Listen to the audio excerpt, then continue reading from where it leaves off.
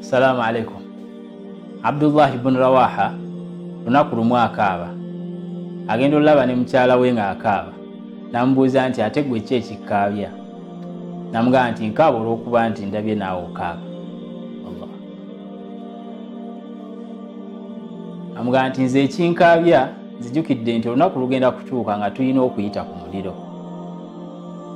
Wabula simanyi naaguwona oba siiguwone. Abdullah ibn Rawaha wamu n'okubanga sahaba era Allah yamusiima. Mweraliikirivu anaasobola oyita ku muliro, anaasobola oyita ku sirata oba taasobole. Kale tusabe nnyo Allah atugye mu bulamu bw'ensi eno ng'atusiimye era atutaase omuliro atuteeke mu bantu b'ejjana.